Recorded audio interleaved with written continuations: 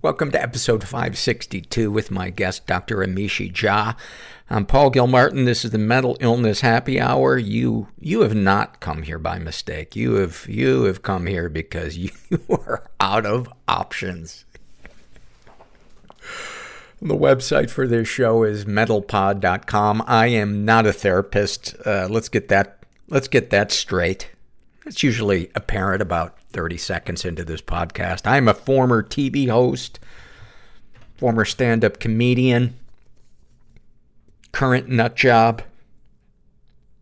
Let's dive into some surveys before we get to the interview with Dr. Jha. This is an awfulsome moment filled out by Aaron. And he writes, my family moved to the U.S. when I was 7. They bribed me with video games in exchange for my agreeing to get a circumcision. I think we all remember that barter in our childhood. It hurt and sucked, and after it was over, I continued to have lifelong scars. That, as a kid, I was certain meant my penis was too ugly to ever show to any girls. Fast forward to my 20s, and there were 2 new developments. One, I got what I didn't know at the time was psoriasis, and the glands of my penis would spot red and sometimes crack and even bleed. 2 independent genital issues. Lucky me. 2, I had an actual romantic and sexual prospect on the horizon that was going really well, which was terrific because I was a very shy kid. I knew why I had the scars, but not the spots. So I mustered the courage and decided to get a dermatologist appointment to check out the spots. After all, could have been an infection and perhaps unsafe for this partner. I intentionally found a male dermatologist in my network and booked it in hope for the best. After I got to the examination room, the doctor's assistant, who turned out to be a young and attractive female, started asking me questions. I didn't have the courage to tell her I was uncomfortable, and this wasn't the plan. When she asked to see my genitalia, I told myself she's a doctor. And as I pulled it out, this attractive medical professional looked at it and yelped, "Ugh. Thanks for that one, asshole." Silver lining, she gave me steroids that cleared it up in weeks. I get flare-ups and I have to manage it, but that's hardly so bad. Even better, no partner I've ever had since ever indicated that they gave the slightest crap about spots or scars on my penis. I was so certain when I was young, but I was so wrong for decades. It was all just in my head. Apparently, partners seem to have better priorities. And I hope you nicknamed your penis the comeback kid and refer to it in the third person. Underwear slides off. Ooh, look at the comeback kid. He's got some opinions about this situation. Oh, dude, thank you for sharing that, man. And I'm so glad. I very much relate. I had undescended testicles as a kid and had a couple of surgeries and was so ashamed. And I would say it took me decades to realize that none of my partners gave a shit about what my testicles looked like.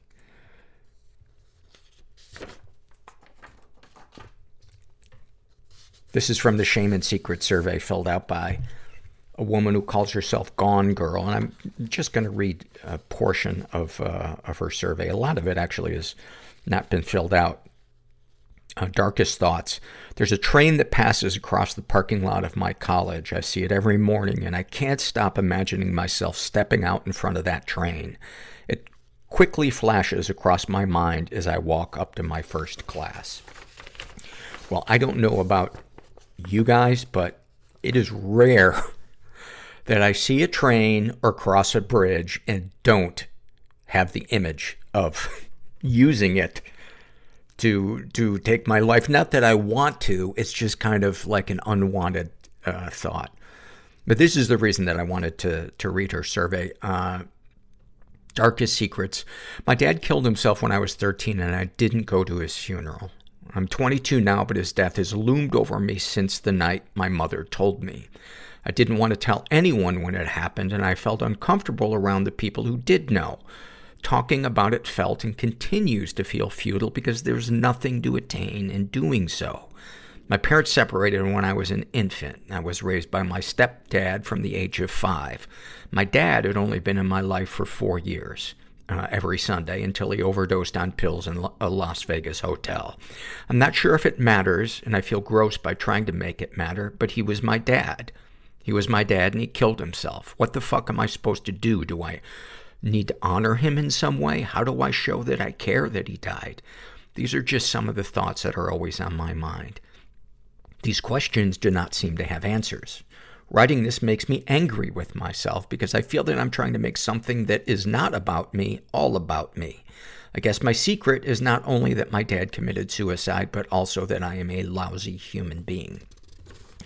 Well, you are clearly not a lousy human being. That's the mean part of your brain punishing yourself. And, my thought is you don't need to feel or do anything around this. It's nobody's business what you feel about your dad. And you don't need to honor him in some way unless you feel like you want to. A lot of us, when somebody in our life dies, don't experience the emotions that we feel we should. I felt guilt for years after my dad died because I felt like I should be feeling something more. I've shared this on the podcast before, but I didn't really cry. And it's the only time I've cried since my dad died, until about 6 months after he died. And, it is what it is. I didn't have a lot of bonding moments with my dad. He was a pretty distant guy. I knew he loved me. He provided for us, but he was just checked out. And sometimes it's hard to have feelings about somebody who just wasn't there emotionally. And that's okay. That's okay to feel that way. Or to cry about the fact that you didn't have the relationship with them that you wished you had had. So, I don't know if that helps, but, what's important is this was an opportunity for me to talk about myself. This is from the Ask Paul Anything survey, filled out by a guy who calls himself Can't Wait to Be Old and Flabby. Well, as somebody who has arrived, let me tell you, we welcome you with open arms. He writes, I got to thinking that we rarely get into the mental tribulations of the elderly. Do they just grow up one day and realize it's all not worth thinking about because it won't make a difference and time is running out quickly? That's a good question. And I was thinking that very question the other day as I was finishing up dinner. It was about 4:00 in the afternoon. And, as I slipped into my cardigan and, noticed that the temperature inside was 95 degrees, I thought, let me think of some other stereotype. Is there an age at which you can no longer be diagnosed with a mental illness? No, I don't think so. Do you just get so old that you and your inner dramas no longer matter or relate to any of the younger generations? Therefore, you're just lumped into the old people bin where hopefully you just don't cause too much trouble. And if you're lucky, you get to die in your sleep. Not asking you, Paul, a handsome young boy like yourself, can we get some old timer on the podcast? I'm talking like 80, 90 would be better. We can try to figure out if they have a fucked up mind that isn't related to a great war or something. I have a small unconscious bias. Old people are awful. Oh man, that made me laugh. And I assume that part of you is serious, about this. And I don't know if I'm considered an old person. I'm 58, so I'm halfway through my life. I strongly believe I'll live to 116. But I do have a fear that my life will start to degrade around 115. That my tennis game will start to slip. That the mountains I'm climbing won't be as tall. I'll have difficulty finding a slipper that really fits.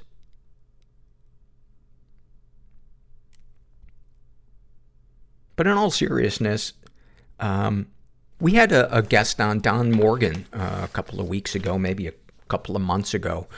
And he, to me, is a great example of somebody who continues to stay fit mentally and spiritually. In my support group meetings, I've met more than a few people in their 70s and 80s who do not stay mentally and spiritually fit and are fucking crabby, and who I do not want to spend time around. And then there are people like Don who, when they walk in the room, they just light it up and they help people. And I feel closer to Don than I ever felt to my dad. It's like the corny saying, your family isn't who births you, it's who you choose to be close to. I don't know if anybody ever said that. But thank you for those questions and for insulting half of the population. This is from the Struggle in a Sentence survey filled out by a woman who calls herself Sugary. And, this is so good about her ADD. She writes, like my thoughts are a spilled bag of marbles that I'm trying to scoop up with a fork. That is fan-fucking-tastic. About her anxiety, like I'm a dog that knows enough to know the vibes are off, but not enough to actually know what's wrong or what I did. Oh, those are so good. Those are so good. Thank you for those. This is from the Fears survey filled out by Death of the Male Ego. And it's filled out by a trans woman who writes, I fear that I will be beat up or killed for making the wrong public restroom choice. Wow, can you imagine what it is like to live with that fear? And the people that are transphobic are like, yeah, but what about my fear of potentially being uncomfortable for 5 seconds in a projection of my crystal ball? I fear that my family will never come around to accepting my trans identity. I fear that I will be homeless. I fear that this country will devolve into outright fascist ethno-state shit and I'll be executed for my trans identity. Can you imagine living with those as genuine, possible fears? I can't. We are sponsored this week, as always, by BetterHelp.com, online therapy. If you're interested in knowing more about it, go to BetterHelp, that's HELP.com/mental. Make sure you include the /mental part so that they know you came from this podcast. I'm a big believer in not only online therapy, but BetterHelp in particular. They do not share your personal information with anybody. It's a secure site. You can talk to your therapist either by video, by phone, live messaging. Their therapists are vetted. They're licensed in all 50 states. And you can go to the link that I told you about, betterhelp.com/mental, and you fill out a questionnaire, and they will match you up with a counselor if they find one that they feel is a good fit for you. And you can get a discount of 10% off your first month of counseling, and I'm just a big fan of it. You need to be over 18, so check it out. And then finally, this is an excerpt from the Shame and Secrets survey filled out by a guy who calls himself Milk in a Bag. And he writes, I'm filling this out because I made a small comment on a public Facebook page, a quote, liberal page, and basically just said we need to look at both sides of politics and not pretend one side are the good guys. And the replies I got were so gross and hateful and belittling that it made me cry. A grown fucking man was crying over some strangers being lunatics. So I figured I should get it out somehow. I feel alone, yet surrounded by hyenas. Mass hysteria is gripping the country, and I'm scared. How do you feel after writing these things down? A little better. I've stopped crying and realized I don't want to die. I just want to become a Canadian. I just wanted to get the fuck away from my life. You know, I couldn't have felt any lower. Grief, guilt, shame. Why wasn't I born a girl? There's a switch that gets flipped in my head. I'm supposed to be a girl. I experienced being treated like an animal. How can a just God I have a vomit fetish. let humans do this to each other? Help! I fucking flew over the cuckoo's nest. My wife's losing it. I thought it was all about me. I don't know what to do. I would have committed suicide if I could have watched my funeral. A Polaroid I found of my mother naked in a dentist chair. And my body doesn't quite I think I did 8 days in LA County Jail. fit how I see myself. What was it all for? Why are my friends dead? Everything that I did There's a comfort in the scars for me. was in service of OCD. You've already had all the paper cuts. Step away from the paper. It's really hard to see the picture when you're inside the frame. You know, it takes a larger view to see your life. Just actually have somebody listen to you. Yeah, and I got up and got my tooth and left. I'm here with Dr. Amishi Jha, and you're an author, you're a research scientist. Yes. And you got a book coming out called Peak Mind, and it's about attention and being present, and I'll let you tell me more about it. But before we get to that, tell me about the research that you've done. Yeah, well, the entire book, and I appreciate you mentioning it, is really a culmination of the research effort that my lab has been undertaking at the University of Miami for, well, and prior to that, University of Pennsylvania, for the last 15 to 20 years. And as you already mentioned, I study attention, how it works, what causes it to fail often, what its vulnerabilities are, and then more recently, how we can train it. And this would even include ADHD? Most of the participants in our studies do not have a clinical diagnosis of any kind. So okay. That's why it'll be interesting to talk to you on this particular show, because everything we've learned is that though it may not meet a clinical threshold, things like depression, anxiety, PTSD, ADHD, these are all part of a continuum of human experience and human traits. But really what has happened over the last several years is working with populations that are high stress, high demand groups like military service members or firefighters, even medical and nursing professionals, for whom the conditions that can degrade attention are prominent in their professional life, which can have all kinds of consequences, and then trying to find solutions to help them. Give me some examples of the things that get in their way. Well, there's kind of big three that we're finding for attention. Stress, meaning perceived distress. Threat, and that can be psychosocial threat or, really fear for your life. And poor mood. When we experience those kinds of states, attention tends to not be able to focus on the task at hand. And then we see compromise in people's ability to perform. So how would a firefighter get rid of the very real fear of being harmed or possibly dying?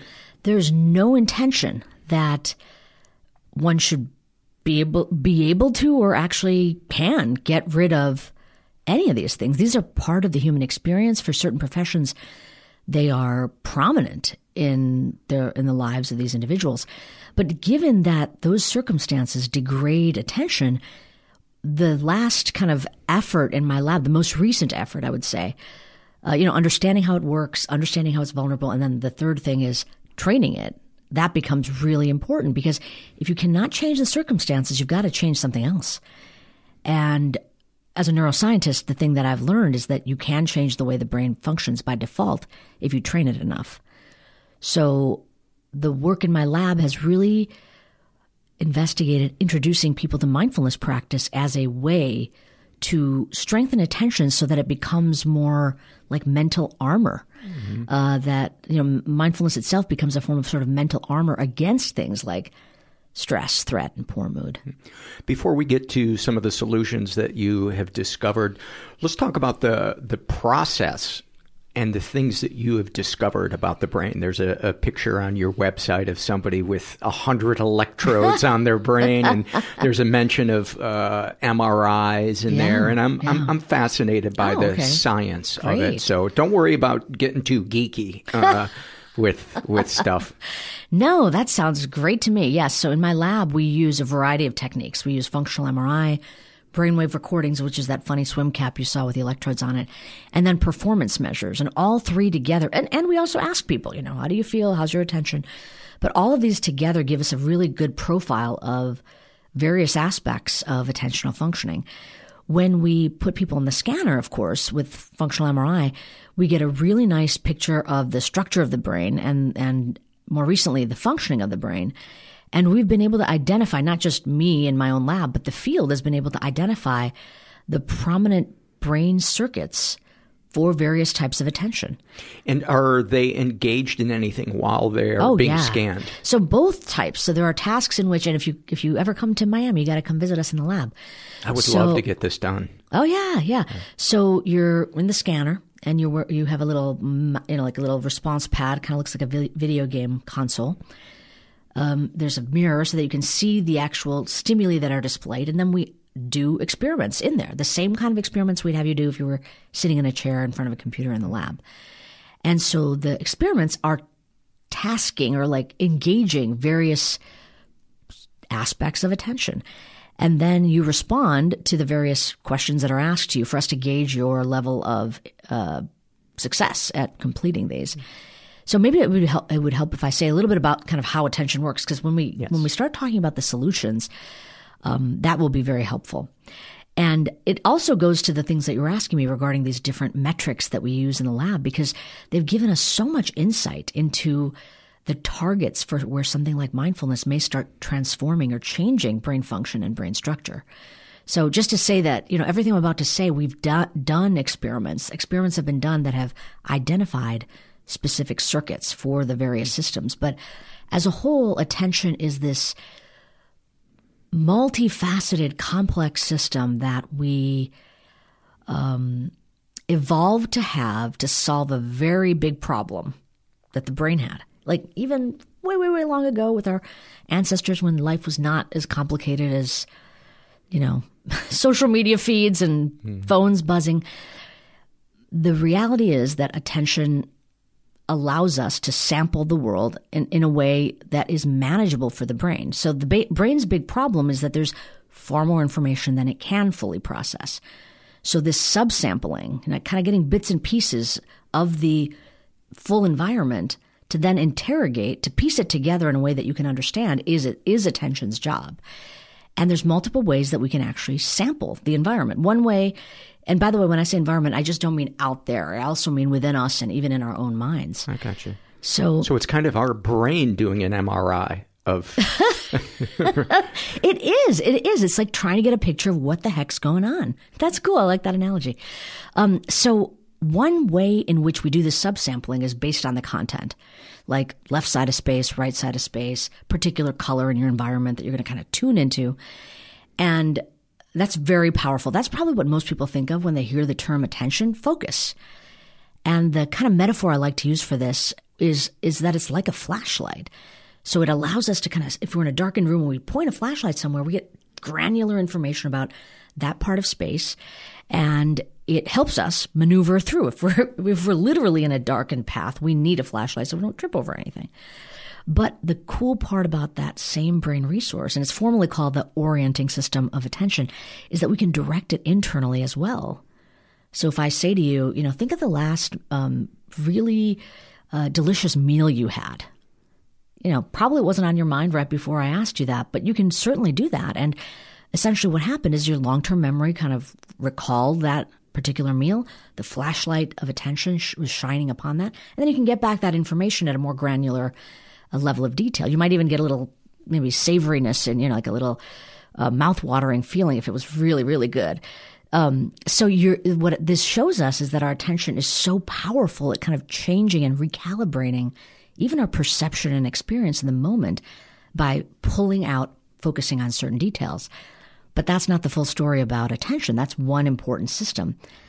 And I want to just mention the other two kind of quickly because it helps paint a profile. And in particular, I was excited to talk to you because the kind of counterintuitive aspects of attention is that it's not just for behavior and action. It actually has a lot to do with our psychological well-being and our psychological health.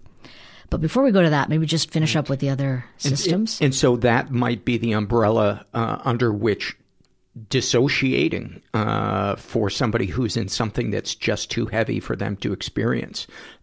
Would that be something that would fall under the attention umbrella, or maybe, is that something completely different? Maybe. In some sense, it for sure can, because you're not at all attending to what's happening around you. You're in a completely different space. You are disengaged entirely from your present moment reality. But even if we don't go that far, I mean, if we want to talk about that now, it sounds good. But I would say even just talking about this orienting system, this flashlight, the examples of how it relates to psychological health would be something like depression. And in the context of depression, which we typically think of it as a mood disorder, where the content of the mood is depressogenic and negative, and it leads to a whole bunch of obviously consequences. But from the attentional lens, it's the flashlight is getting yanked by certain kinds of mental content. In this case, negative content. And it's getting stuck there. So even if we try to pull it away, we can't. It kind of flows back there. And that's the important thing about this system is it's not just about willfully directing it. Thankfully, we can. It's about it getting pulled. So like even if you're on that darkened path and you hear a loud sound behind you, sure enough, you're going to turn back around from where you heard the sound and point the flashlight. But unfortunately, with certain kinds of mental content generated within our own minds, the flashlight will get yanked over and over again, and you can't disengage it. So when we start talking about how to train it, it has that value as well. It's about better control and better resistance when it does get pulled. Okay. So the first one you mentioned was the flashlight. Yes. And then you said there was two other components? Yeah, there's two other components. So the second one is almost the exact opposite of the flashlight. If you characterize the flashlight as narrowing, almost a laser beam focus, privileging certain content over others, in geek out terms, it would be high signal to noise ratio. The signal is prominent and everything else is noise. The floodlight is the second system, formerly called the alerting system. And it has, as you can see by my use of the term floodlight, broad, receptive, does not privilege any information over any others, but it does privilege the here and the now. So when you're alert, you are really caring about what's occurring now. And I always like to think, even when I'm driving, if I see like a flashing yellow light near construction or something, it's that mindset. Like if you saw that while you were driving, you'd be kind of broad, receptive. You don't even maybe know what's weird about this. Like maybe it's construction, maybe it's a weird traffic pattern. I don't know what, but I'm ready for it. And my attention is available so that if I need to use my flashlight, I can bring it online and do whatever is required next. So I hope that piece maybe makes sense too, that it's quite different, but we understand, oh yeah, we pay attention in that way as well. And then the third system is essentially needed for the management of the other two, something called executive control, which I think you've probably talked about on this show. The notion of, and you brought up ADD already. So executive control is really about, like I said, in some sense, it's allowing us to hold goals in mind, and it's ensuring that whatever our goal is, our actions are aligned with it. So when that's not the case, executive control can kind of reinforce the goal. So you're like, hey, remember, this is the thing you're trying to do. It can also inhibit information. It can update the goal. And it can allow us to switch between things. So all of this is so that goals and actions align. And you can see how it may, and it does, in fact, guide where the flashlight points, with the receptiveness of our present moment attention with the alerting system gives information regarding where our attention actually is, what is going on in this moment, in the now. And all of these work in this sort of beautiful coordinated fashion when everything is going well. And when you take a picture of someone's brain, do you see which area of the brain each of those things? Yes, you do. And where are they? As if I have any fucking idea what you're going to say. Well, I want to just say, like, oftentimes when I talk about attention, they'll be like, or executive control, they say, oh yeah, the frontal lobes. Most people know about the frontal lobes. Mm-hmm. But the reality about our current state of brain research is that we're way beyond a particular region doing a particular function. Now we talk about brain networks. And that basically means kind of like think of the analogy of like a subway stop. Each of the stops on a subway line would be nodes, groups of neurons. And the job of this network is to kind of hum together, and activity is always coordinated in all the different nodes on this network. And that's distinct from another network that has its own nodes. And some of them may be overlapping, but there are distinct brain networks. And now we can look to see what are the functions of these networks. And it ends up all three of those systems. What I described as the flashlight, the floodlight, the juggler, or I don't know if I said juggler before, but that's the way I describe executive control. These are tied to specific brain networks. So the orienting network, the flashlight, it's something we call, it would be essentially the technical terms may not matter, but it's nodes in the frontal lobe and the parietal lobe that communicate to the back of the brain, so to speak, all the sensory systems. It's like it's doing the directing and the advantaging of our sensory input. For example, the floodlight is something that is represented by what we call the salience network. And the prominent brain region there is something called the insula, which is picking up these sort of salient stimuli as we're noticing what's happening in our environment in the moment. And then executive control, of course, is dorsolateral prefrontal cortex, parietal cortex. I mean, of course. Like you said, of course, the regions don't matter. But what I think is very cool is that each of these brain networks has their own each of these brain systems, attentional systems, has their own networks, and they tend to talk to each other in a coordinated fashion, but they're not active at the same time. Really? They are antagonistic toward each other. Really? Yeah. And that is, the kind of notion of the brain at war, meaning some things are advantaged and other things are inhibited.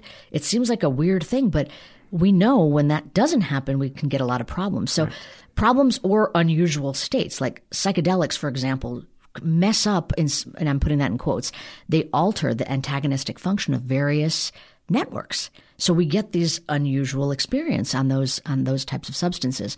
But we know this from our own experience. So if you've ever had the experience, and I'm sure you have, that you're immersed in something, you're very focused, and I know you do this beautiful woodwork, like you're working on a piece, right? Or you're a musician, you're really interested in really getting this piece down, musical or woodwork.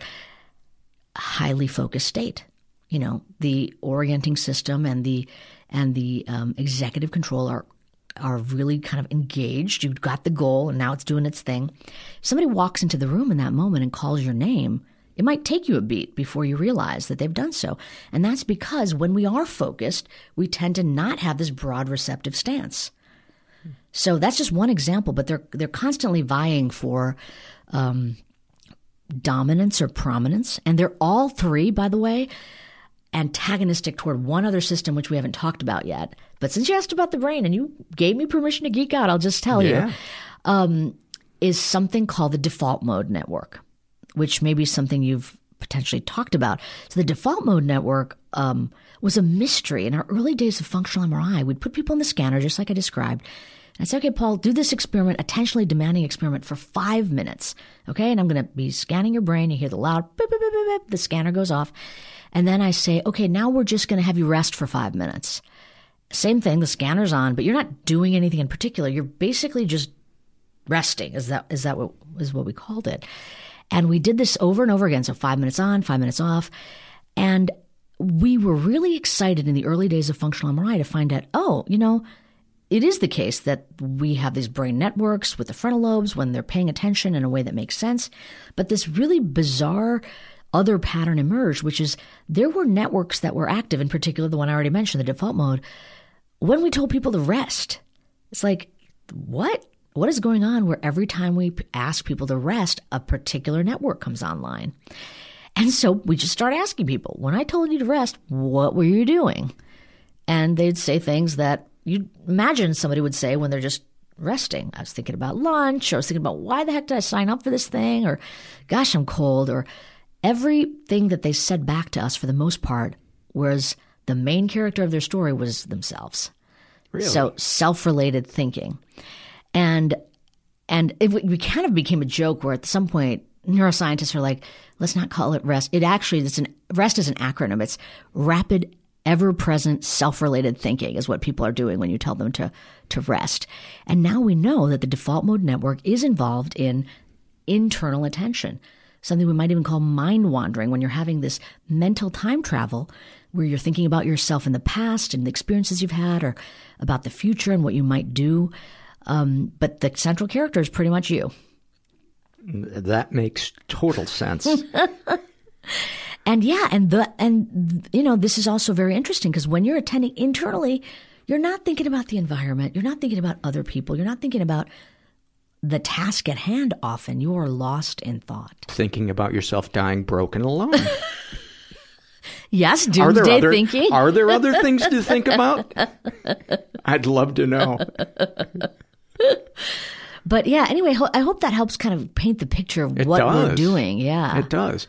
So then talk about, after you kind of became aware of these different networks functioning and being antagonistic towards each other, what was the next step in saying, hey, how can we utilize this information and improve people's lives?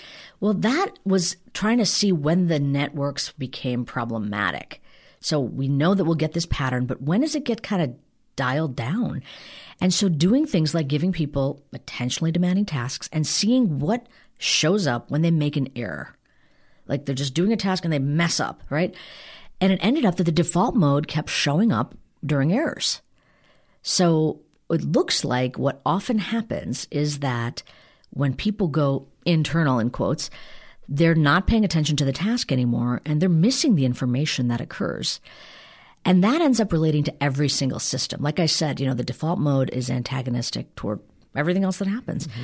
So going back to what we were talking about earlier as it relates to these kind of kryptonite states, I sometimes call them, like stress, threat, poor mood, under those states, what we're noticing is that attention is no longer in the present moment.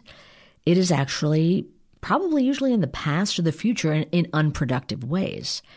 And so going back to the flashlight, when the flashlight is yanked towards certain depressogenic content, it's usually not what's happening right now. It's a past memory, and you're looping on it, or you're catastrophizing about the future.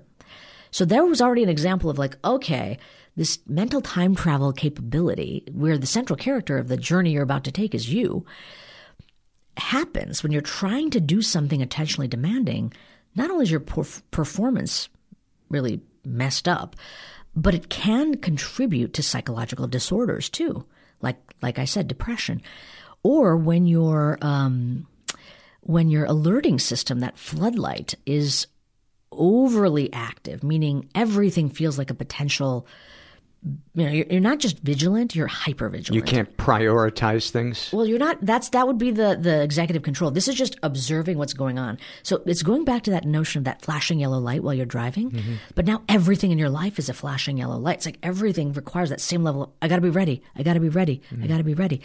Very common in things like anxiety and PTSD is that those kind of moments occur, unfortunately, more often.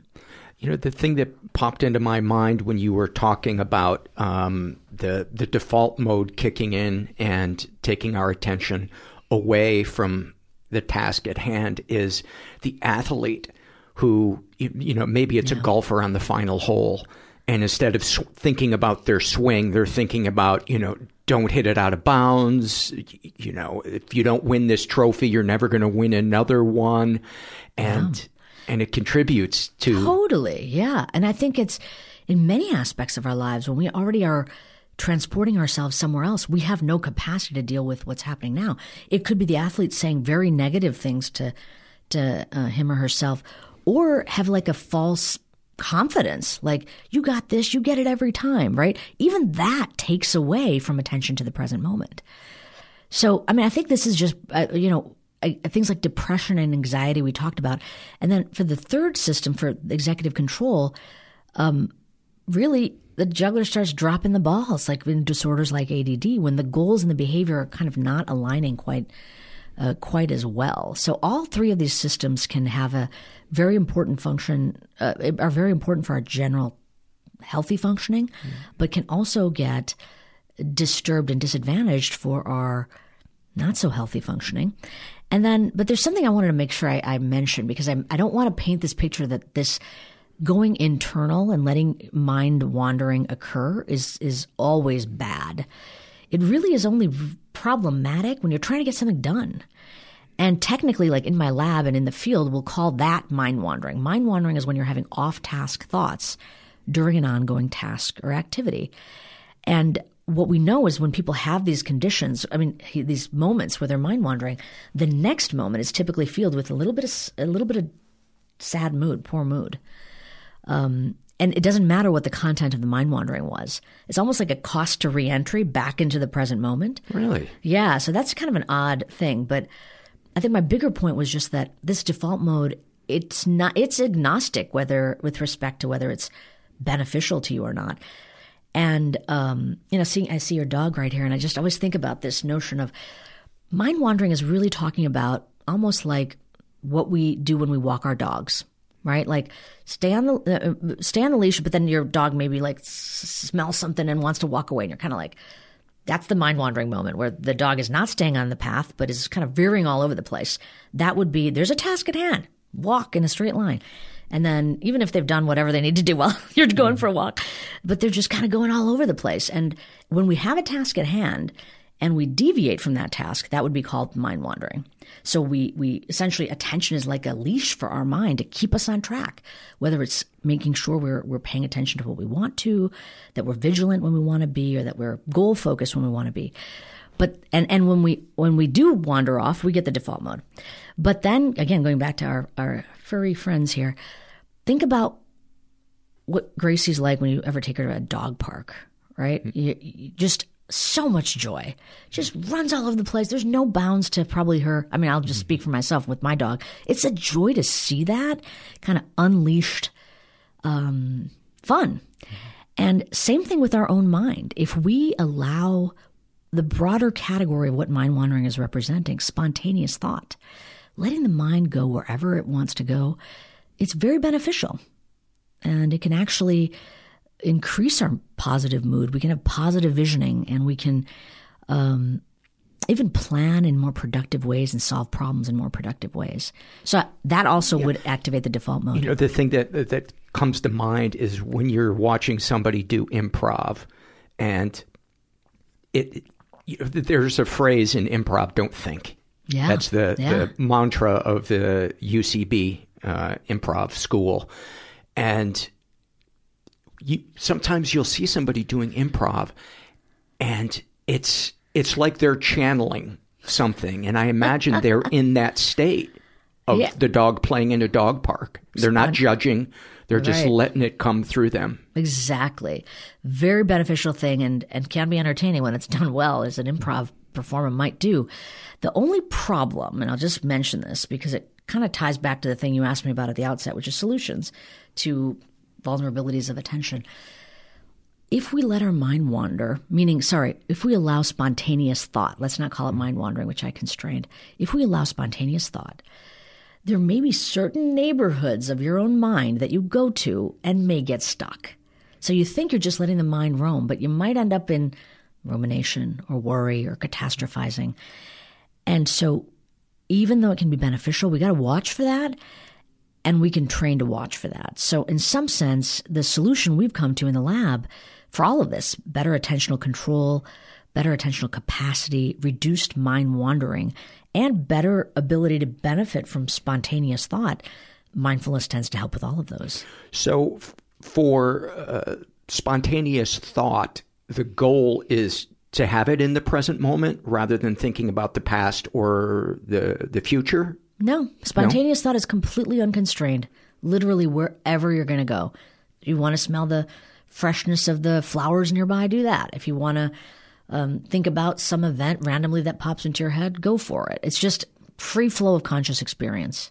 So then what delineates that from the default mode? That also activates the default mode. Spontaneous thought is the broader category that activates the default mode. There are sub-nodes, as you can imagine. There are sub-networks within the default mode. One of those networks tend to be related to more self-focused internal attention. But the default mode in general is what we'd call the spontaneous thought generator. And it's not a problem, like I said, unless you're trying to do something else. Gotcha. So what are some of the solutions that you have discovered? Well, that's what I mentioned, the word mindfulness. And have you talked about mindfulness much on this program? That's what I figured. From what I could see from my scrolling, And I don't think, other than human connection, I don't know if there is another tool that is as helpful for improving the quality of life as mindfulness. Yeah. And, I would say when I started this research, not only did I not know about mindfulness, I never thought it would have entered my lab's work. But the more I started looking into it and experiencing it myself because of my own kind of psychological crises, in particular, crisis of attention, it became very clear to me that this is a tool that not only is helpful to me personally, but is something we can put to the test in the lab because attention is central to it. Most people nowadays, when you hear about the term mindfulness, aren't really talking about the attentional aspects, but it ends up that it's quite important for the route by which, the mechanisms by which mindfulness can benefit us. So let's take the example of someone who's doing transcendental meditation, and when you're taught it, you're given a mantra, which is a meaningless phrase that It's not always meaningless. No? I mean, typically the Sanskrit phrases are not meaningless. They're given on purpose. We just most of us don't speak Sanskrit. So. Oh, okay. I never realized that. But I was given a mantra with no meaning attached to it by my meditation teacher. And according to her, when I think of the mantra, the brain that's thinking about the past or the future kind of chills out. I'm able to be in the present moment and I kind of cycle down into a place where bliss can be achieved. What might be happening in the brain in that moment?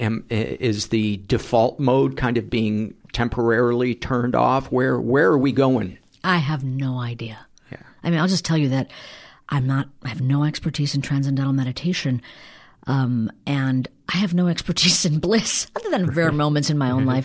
But I mean, I think that, and I want to be clear that when I talk about mindfulness and mindfulness meditation, that doesn't equal transcendental meditation. When I think of the term meditation, it's a broader category, and it's really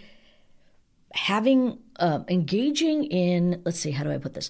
Engaging in a particular mental activity to cultivate a specific mental quality. And I think transcendental meditation is a great example, and through the guidance of a teacher, of achieving these transcendent states, as you said, experienced often as bliss. So it's a particular type of thing you do when you described it, and you get there. Mindfulness training is also a particular thing you do and get somewhere. Compassion training, same idea. In particular, for the things I study in my lab, mindfulness is about paying attention to our present moment experience without a story about it, without editorializing about it, or reacting to it. It's that observational stance that we can take toward our experience. Mm-hmm. And so the practices that are prominent in mindfulness training will emphasize those. There's a lot of overlap, for example, in focusing on a mantra or a phrase and focusing on your breath. Mm-hmm. And the intention, probably as your teacher guided you, was when your mind wanders away, you notice you're lost in thought, come back to the mantra. That's right? exactly what she said. So it's really good at these concentrative aspects. Both are. Mindfulness training, in addition to concentrative aspects, has other things that is training to do, in particular that observational stance.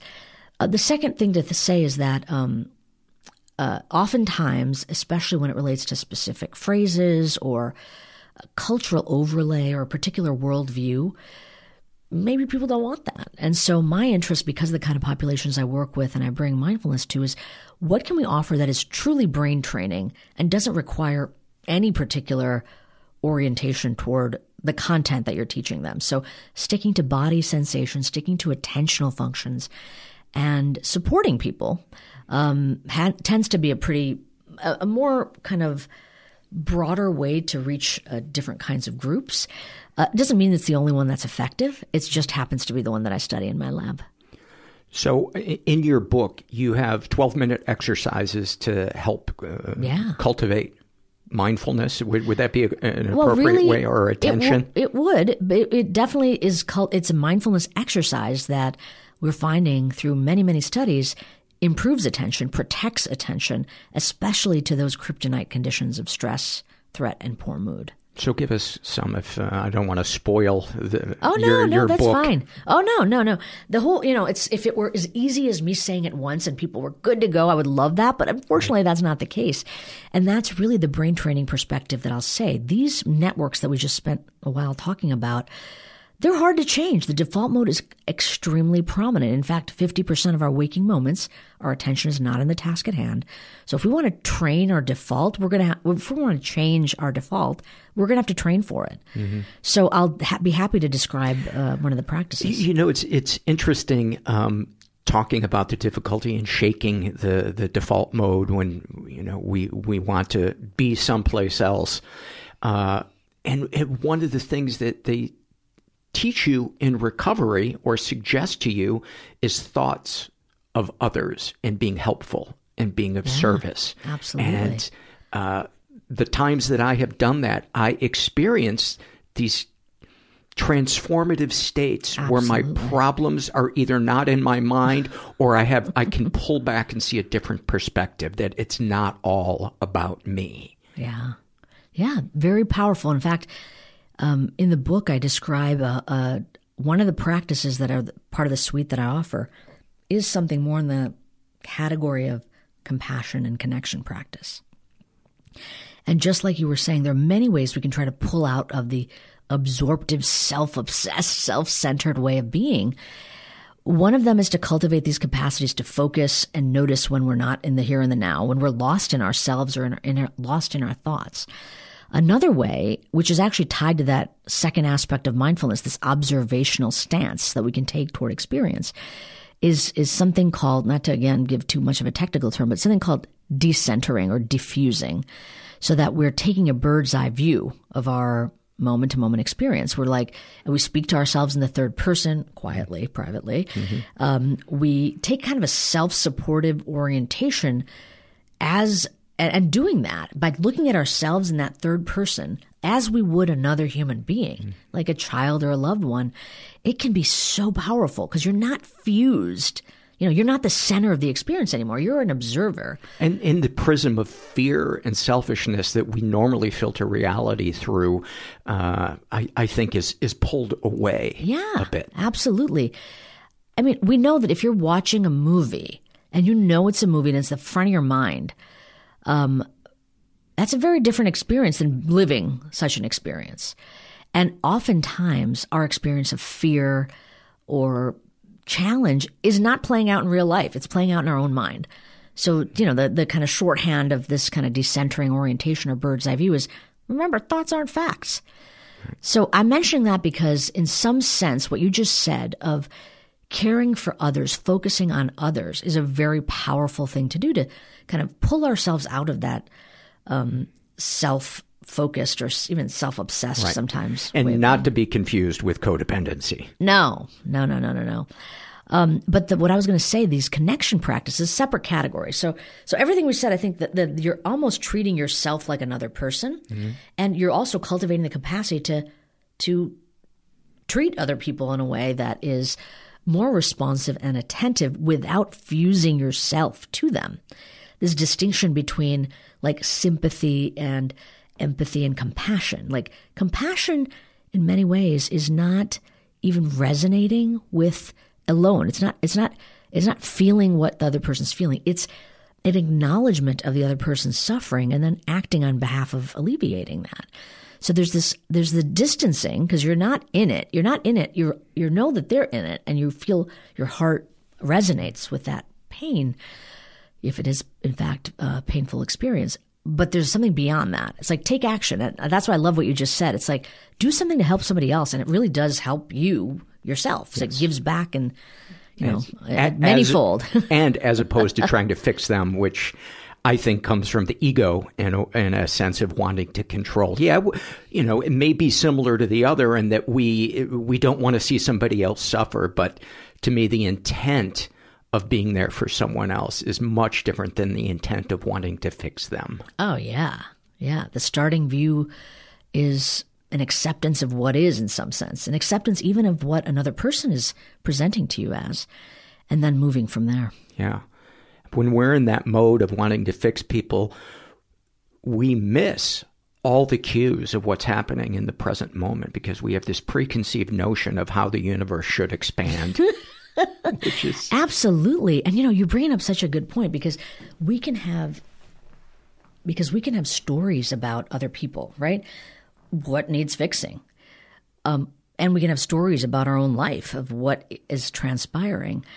And those stories, by the way, really constrain attention. It's like if you have the view that somebody is always wronging you or is always irresponsible or always anything, right? Then every piece of data you're going to allow in has to confirm what is already held. And this is another place that sort of attention and our relationships with other people matter. If you can, instead of even reframing the story, because that's still in the space of story and conceptuality, what if you deframed? Like, knock the house down. Like, there's nothing you're holding on to. Just allow what the person is presenting with a freshness and see how that goes. Like, it's a very different way of orienting to people. And that would be connected to compassion? Compassion and mindfulness. Yeah. It really, centrally mindfulness in that moment because you're taking an observational stance to something occurring in the here and the now. So give us some exercises or an exercise. Sure, I'll give you one exercise which is actually kind of foundational to every mindfulness activity. And it really is, you'll see the similarities to what you described with TM. But of course, we're not going to be, there's no phrase, there's no worldview. It's about, first, you might ask yourself, and by the way, the 12 minutes would be work up to it. Don't just jump right in if you've never done it before, because it can be quite challenging to do. Now, and also before we even describe the practice, to remember what I said. The mind wanders a lot. 50% of the time, the mind wanders. So our starting view is not that our mind won't wander. And if you think, and I hear this often, I can't meditate, I can't do mindfulness practice because I just happen to have a busy mind. And I was like, welcome to your human experience. Yeah. We all do. Not that you're not special, but the mind wanders. If you're conscious and awake and alive, your mind will wander. And that's not a problem. In fact, knowing that happens is a very good set point because you don't feel like there's something wrong with you in some sense. And, knowing that it's happening in the context of trying to do a task can be helpful to you because you're like, oh, there I go again. Let me get back. Mm-hmm. So the practice is essentially that. So you might decide the period of time you're going to do this and then start out by picking the context that's really self-supportive. Sit in an upright, alert posture. This is really about kind of waking up fully, attentively, then trying to relax or fall asleep, though it can actually be really helpful to calm down to fall asleep too. And then for the period of time, let's say a minute that you're going to do this, you're just going to allow yourself to breathe naturally and at a normal, natural pace and notice that you're breathing. And then we're going to bring in the attentional component. We ask people to notice what is most prominent when they're breathing. What's most salient? Is it the coolness of air coming in and out of your nostrils? Something about in your physiology and your body that you find prominent. And then for the period of this practice, you're just going to take that flashlight of attention and direct it there. It's your target. That's where you're going to hold it. And after you do that for a bit, maybe even a second or two, you might notice that your mind has wandered away. That floodlight is bright and receptive and sees, not there. And then all you need to do in that moment when you notice that your mind has wandered is gently return it. So, like I said, it has many of the same components that you described for TM, and I think they share a lot. But I wanted to point out that what we did at that short exercise, focus, notice, redirect, is kind of like a push-up for our attention system, tackling all three. And so this mindfulness of breathing, or what I'm actually calling it in the book, I call it the find your flashlight practice. Because what it helps us do, what we're exercising over and over again, is where the heck am I in this moment? Oh, let's get back on track. It helps to have a back on track destination, because then you have something to do once you notice that you've wandered away. But what you're cultivating is both the ability to hold the flashlight, redirect it, but then a second category would be notice what's going on. And now that's sort of the starter practice in some sense. And then when in the series of practices that I offer in the book, the next one is to just even more fully practice noticing without a target destination. That's something called an open monitoring practice. But I think this should be a good one for people that have had experience with mindfulness, to just, even if you've been practicing for a long time, to think about it and conceptualize it from this perspective of attention, that it's actually a little attentional workout. And given what we've already said regarding the power of attention, its impact on our ability to think and feel and connect, we're refueling this very precious brain resource by exercising in this way. One of the things that meditation helps me understand, rather than judging how often my mind wanders, is what it is that I'm worried about. Right. It gives me information on, you've been thinking about the podcast for 19 of the 20 minutes that you've been meditating. Is there a fear there? Is there a tool for you to deal with the fear? Is the fear real, or is it imagined? Might it help talking to people about, potential solutions, or are you just future tripping? I love that. It's so true, because though we are committed to notice the mind wander and redirect it, the noticing opens up a whole world. We get access to information we didn't know we were holding. And even if it's not done, the deliberation and the conceptualization and problem solving isn't done during the meditation practice itself, it certainly feeds a lot of much more productive ways of addressing those kind of ideas that keep coming up repeatedly, right? Like what's on our playlist right now over and over again. And because there's another aspect to it that I think is tied to what you were saying, it gives you a lot of information. But what didn't happen in that moment when you had the worry or fear regarding the podcast, you didn't just jump up and start doing stuff. You actually allowed it, probably returned to it, returned to your breath or whatever your focus was, maybe your mantra, and then you kept going. And the other aspect that it gives us is a type of mental hardiness or mental toughness. Like no matter what it is that is occurring, no matter how strong the pull of the fear or the worry, I'm here for it. I'm right here for it. And I think that gives us a confidence about our ability to do anything a lot more robustly. Give us another practice. So, I would say the other one I call river of thought. And this is this category of open monitoring that I was describing. And open monitoring, it really is what it sounds like. You are open. You're really focusing on that floodlight experience. You're on task when you allow whatever's happening to happen. And your eyes are closed during this? Again, closed or lowered, quiet space, supportive environment.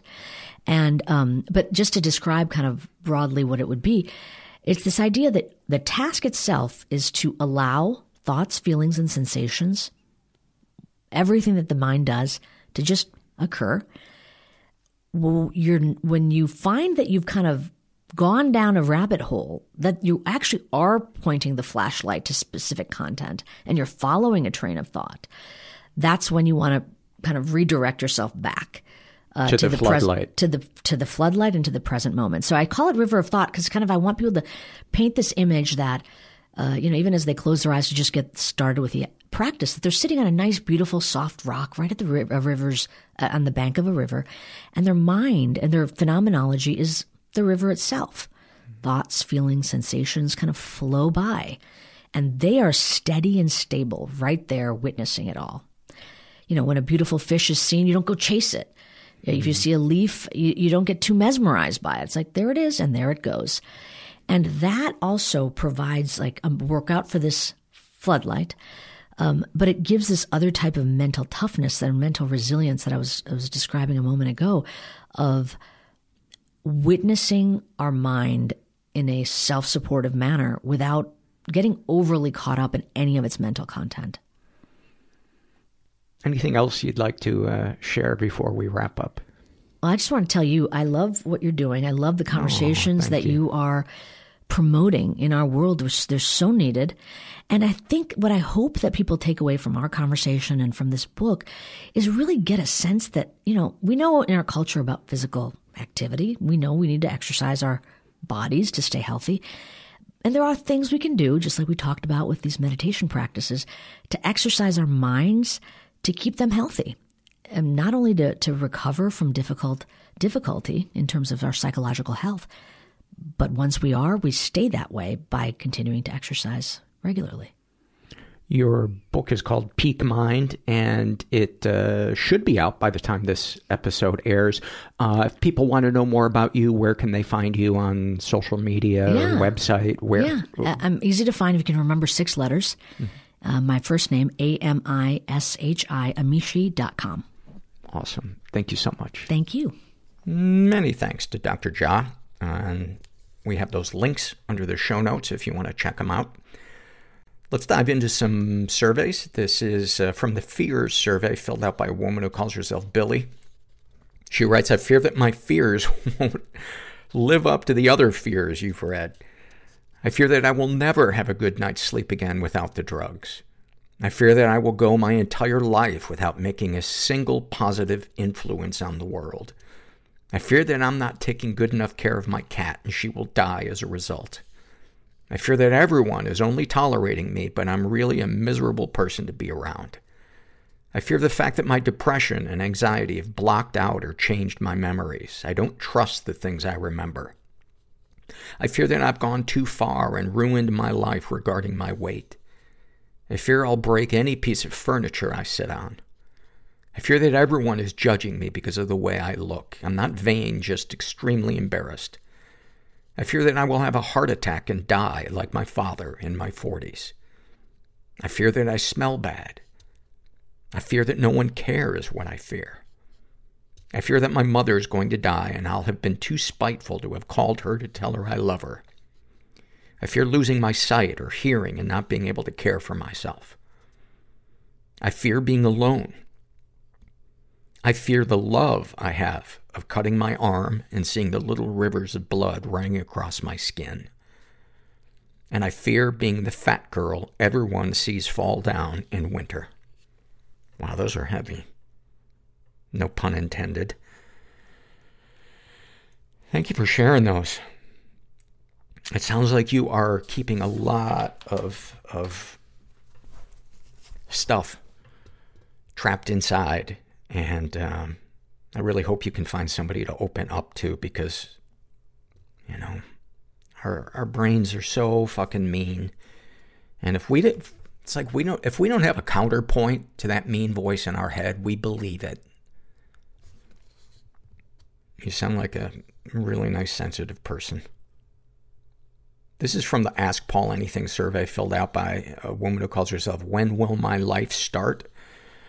And she writes, Dear Paul, I'm going to try to explain what's going on in the shortest way possible. When I was 25, my fiancé of almost 9 years suddenly passed away. For financial reasons, I had to move back in with my not-so-nice father. He's at an age where he's going to start needing help, and now I feel trapped. I'll be 30 next year, and he still treats me like I'm 16. I would get a place of my own, but I do not believe I would be able to afford an apartment by myself, and all of my friends are married with children. And again, he is starting to need help and plays the guilt card. He does not have any friends or really any hobbies and just relies on me. He does not want me to have my own life, and if I talk to men, it's like I am 16 again. He relies on me for companionship and gets upset if I have plans away from home. He talks down to me and doesn't think he's doing anything wrong, yet he expects me to be there whenever he needs it because I live here and I'm his daughter. Any advice on how to deal with this predicament and or him? Thanks so much. First of all, I'm sorry that you're dealing with that. And he sounds like a real gaslighter, and it is so hard to unwire the wiring installed by a gaslighting parent or caregiver. And I think a really great place to start would be for you to get into therapy or a support group for people who grew up in dysfunctional families. I know there are some great 12-step support groups for children of dysfunctional families. ACOA, which is adult children of alcoholics or dysfunction, is a great support group to learn boundaries and practice self-care and begin to be the parent that we never were to ourselves. I hear great things about it. So that might be worth checking out. But as far as the one thing I would not suggest is trying to get your dad to see things your way and hoping for him to change. It is so important for you to take care of yourself. And just because your dad needs help doesn't mean he has the right to treat you like shit. And your part in it is deciding whether or not you're going to stand around and let him treat you like shit.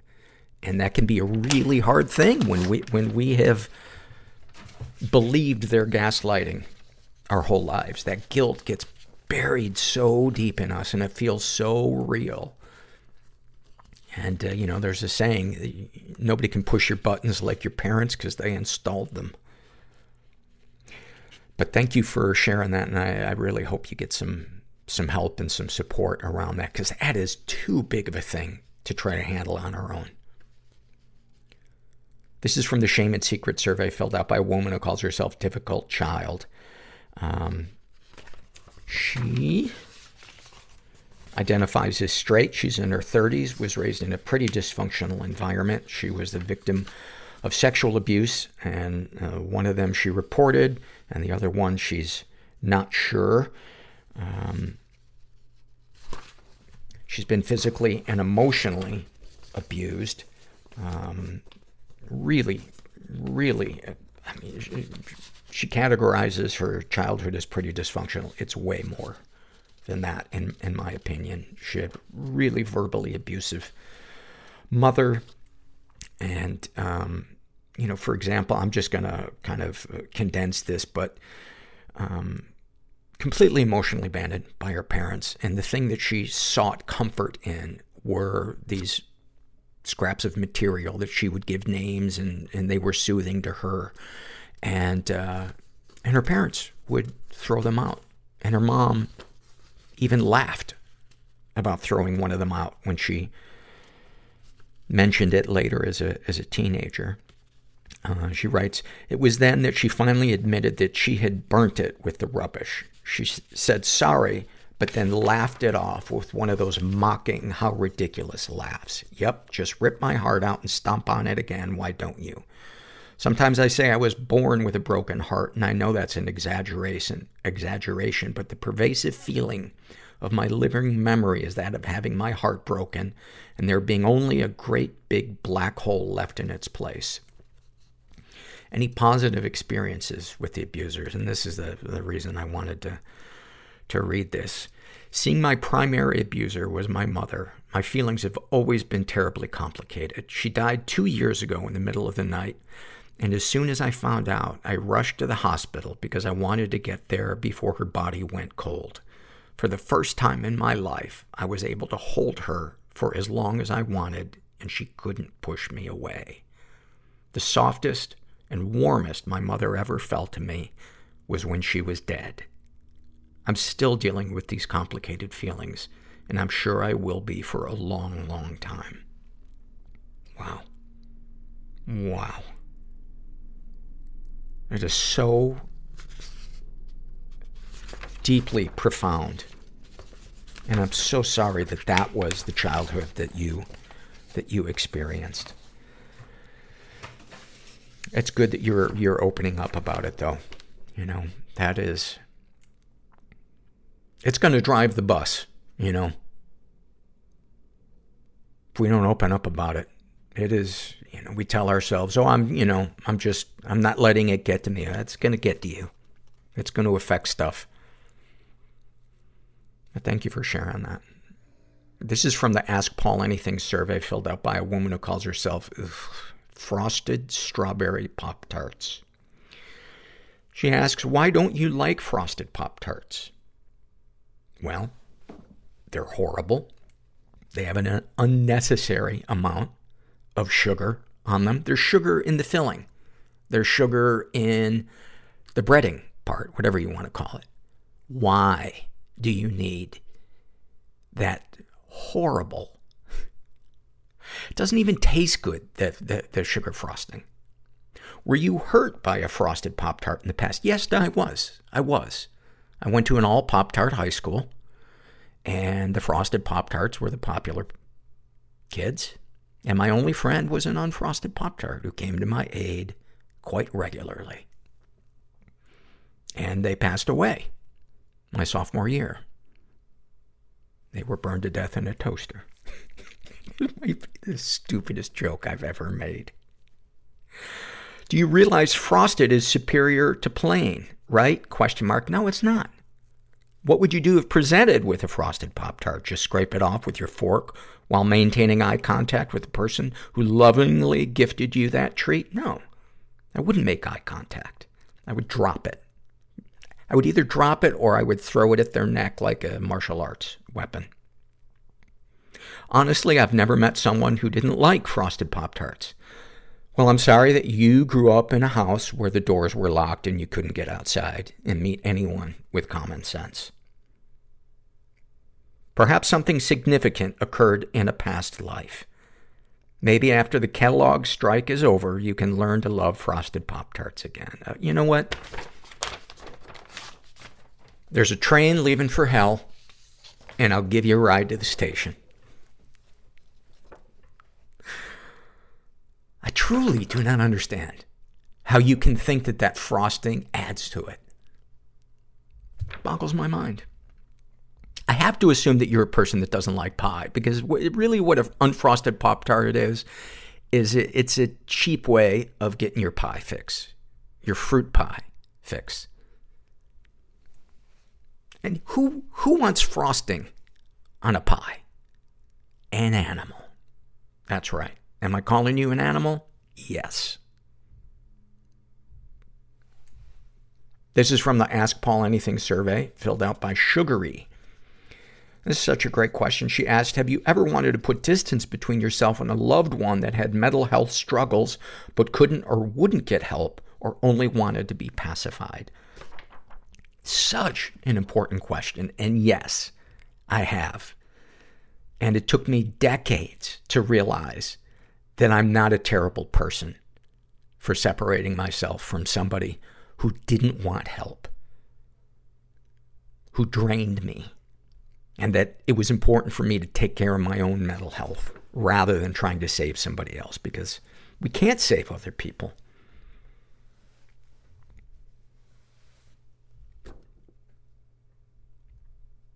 And it's hard. But there are things that there are ways to express ourselves. And the way that I expressed myself to a friend of mine who was experiencing psychosis and living on the street and convinced that the government was out to get her and that people were stealing, breaking into her hotel room and stealing from her. That every license plate she saw, had 666 in it. I said, I can't watch you do this and be unwilling to get help for yourself. I can't watch it. It's too painful. And I love you, but until you want to get help, I can't have contact with you. But if you do decide you want help, I will drive you to the psychiatrist. I will help you do whatever. And I'm happy to say that she, after bouncing around in jail, she is taking her meds and she's back to being the person that I knew and loved, and I have contact with her. This is a very dark survey. It's from the Fears survey, and it's very graphic. It's filled out by a woman who calls herself Show Me Yours. She writes, I'm afraid that fragility is a part of my nature and something I will never fully overcome. I'm afraid I'll never defeat, in parentheses, be rid of, the impulse to follow every hot person I see, man, woman, or child, grab them by the shoulders and demand to know why they are doing this to me. I'm afraid that the moment I stop suffering from some pathological tic, I am no longer a useful ally for other people going through the same thing. I'm afraid that I will never appear to be who I am, never be able to come across right.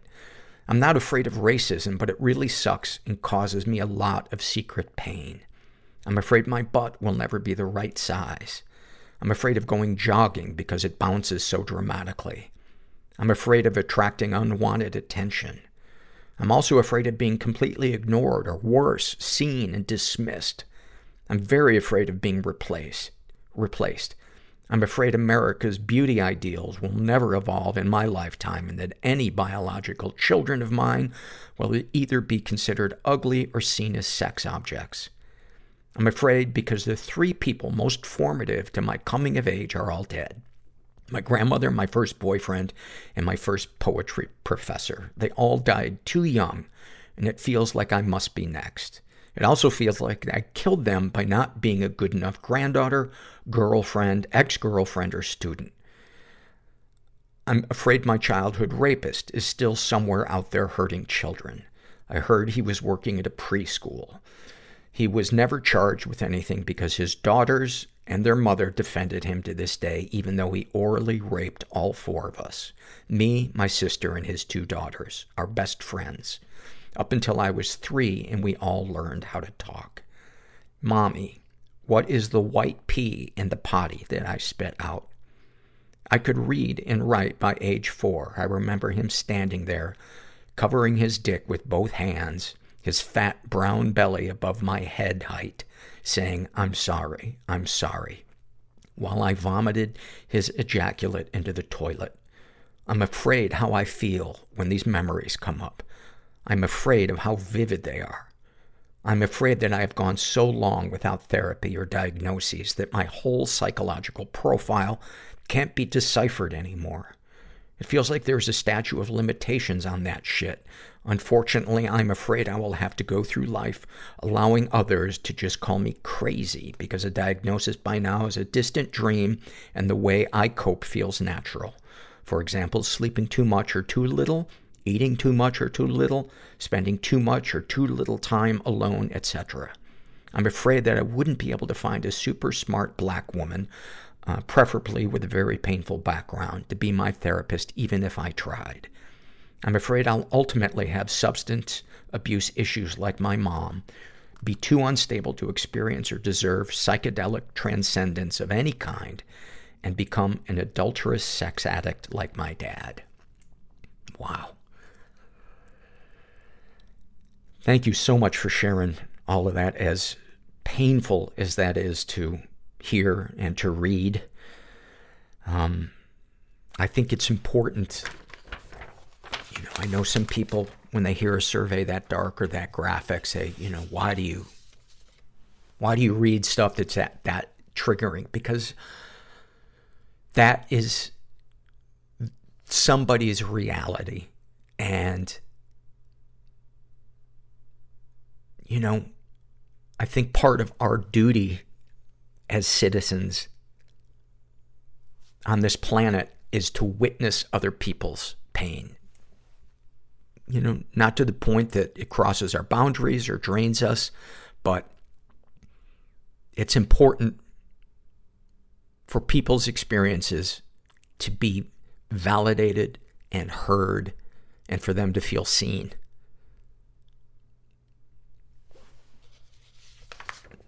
Thank you for sharing that. This is from the love survey filled out by It's Dr. Spaghetti Bolognese, do you? And they write, I love when a noise stops, which I didn't even realize was irritating me, like a humming dishwasher or a lawnmower. That is a great one. When I squeeze out an ingrown hair and it just pops out smoothly. When I floss my teeth and get a really good stinky, gunky bit out. When I get home and take off that annoying bra. Seriously, why do we keep wearing those chest depressors? When I make myself exercise, even though I'm depressed, and at some point during the workout, I feel those first endorphins start to kick in, and I sometimes even cry because I'm so proud of myself for getting to that point of working out despite the depression fighting against me. Oh, that is a great one. The way my daughter rests her hand on my arm when I'm reading her a book. Oh, that is so sweet. Watching the washing drying outside in the sun on a warm, windy day. When someone acknowledges how hard I'm trying to be a good mom and tells me I'm doing a good job. I do not have much family contact, so I don't hear this often, but every once in a while a stranger will make a kind comment to me about my parenting, which I never, ever forget. Thank you to those strangers. You don't know what those few words meant to me. Wow, that is just beautiful. Man, I love when you guys just capture moments that we don't think about, or we don't experience, or we do experience and we forgot how awesome they are, especially the little ones. This is a happy moment filled out by Gallows Guffaws. I think this could be an awfulsome moment as well. He writes, I'm 29 years old now, and I found out that my now ex-wife has been having an affair. I freak out and spend the night driving around the hill towns of Massachusetts listening to 80s hip-hop. I park and try to sleep but can't. So I drive 30 miles to my parents' house and park far enough from their house to not be seen, but close enough for me to see when my father awakes and turns on the kitchen light to make his breakfast. I creep to the back door, give it a knock, and he lets me in, looking confused and concerned. I tell him what happened. He hugs me, and we go to the porch to talk. We had never been close or talked much about feelings, but he compassionately listened to me prattle on for a couple of hours. I asked him to please not tell my mother, as she already disliked my ex-wife, and he honors my wishes. Things changed between us in that moment, and I'm glad that the final 9 years of his life, we had that unspoken understanding. Wow. Wow. It's such a great example that it's never too late. And, when we open up to somebody, we give them an opportunity to reveal their character. And maybe it's a negative thing, and we get the information that this person isn't safe. Or maybe, like in that example, that person is capable of compassion and connection. And it's, I love it. And then finally, this is an awfulsome moment filled out by Gemma. She writes, I lost my libido this year after a traumatic breakup, so I decided to buy a fancy new vibrator to try and reclaim my sexuality. I've got to assume that a fancy vibrator comes with a cup of tea. And and one of the characters from Downton Abbey. I opened it last night at 11 p.m., feeling really excited to try it out. The box had all these cheery statements on it about how happy their customers are with it and how using it can improve one's mental health. But then I realized I'd need a AA battery for it. I couldn't find one. I texted my neighbor to ask if he had one. I stood around in his apartment for half an hour while he looked for one and made excruciating small talk with me about his former pet frogs. Oh my God. You can't make this shit up. He never found it. So then I went out into the street, ripped off my front bike light, and broke it open on the sidewalk to take one of the batteries out. Then I realized that those were actually AAA and I'd just ruined my light. Finally, I gave up and drove all the way to the drugstore and bought a jumbo pack of AA batteries. I got home well after midnight, determined to finally have a good time with this thing. In the end, I used it for 2 minutes and then burst into tears. Oh my God. Oh my God. That's so fantastic. I ordered an orgasm and they brought me tears. That's a t-shirt. I hope you guys got something out of this episode. And if you're out there and you're struggling, just never forget that you are a part of something larger than yourself, whether you feel it or think it. It is, there is something in the universe that we can connect to that can change our lives. If we can just get the nerve up to take those first few scary steps into the void. And it's worth it. It really is. And never forget, you're not alone. And thanks for listening. Everybody I know is bizarrely beautifully Everybody fucked up I know in some weird way. Bizarrely beautifully fucked up in some weird way. Bizarrely beautifully fucked up in some weird way.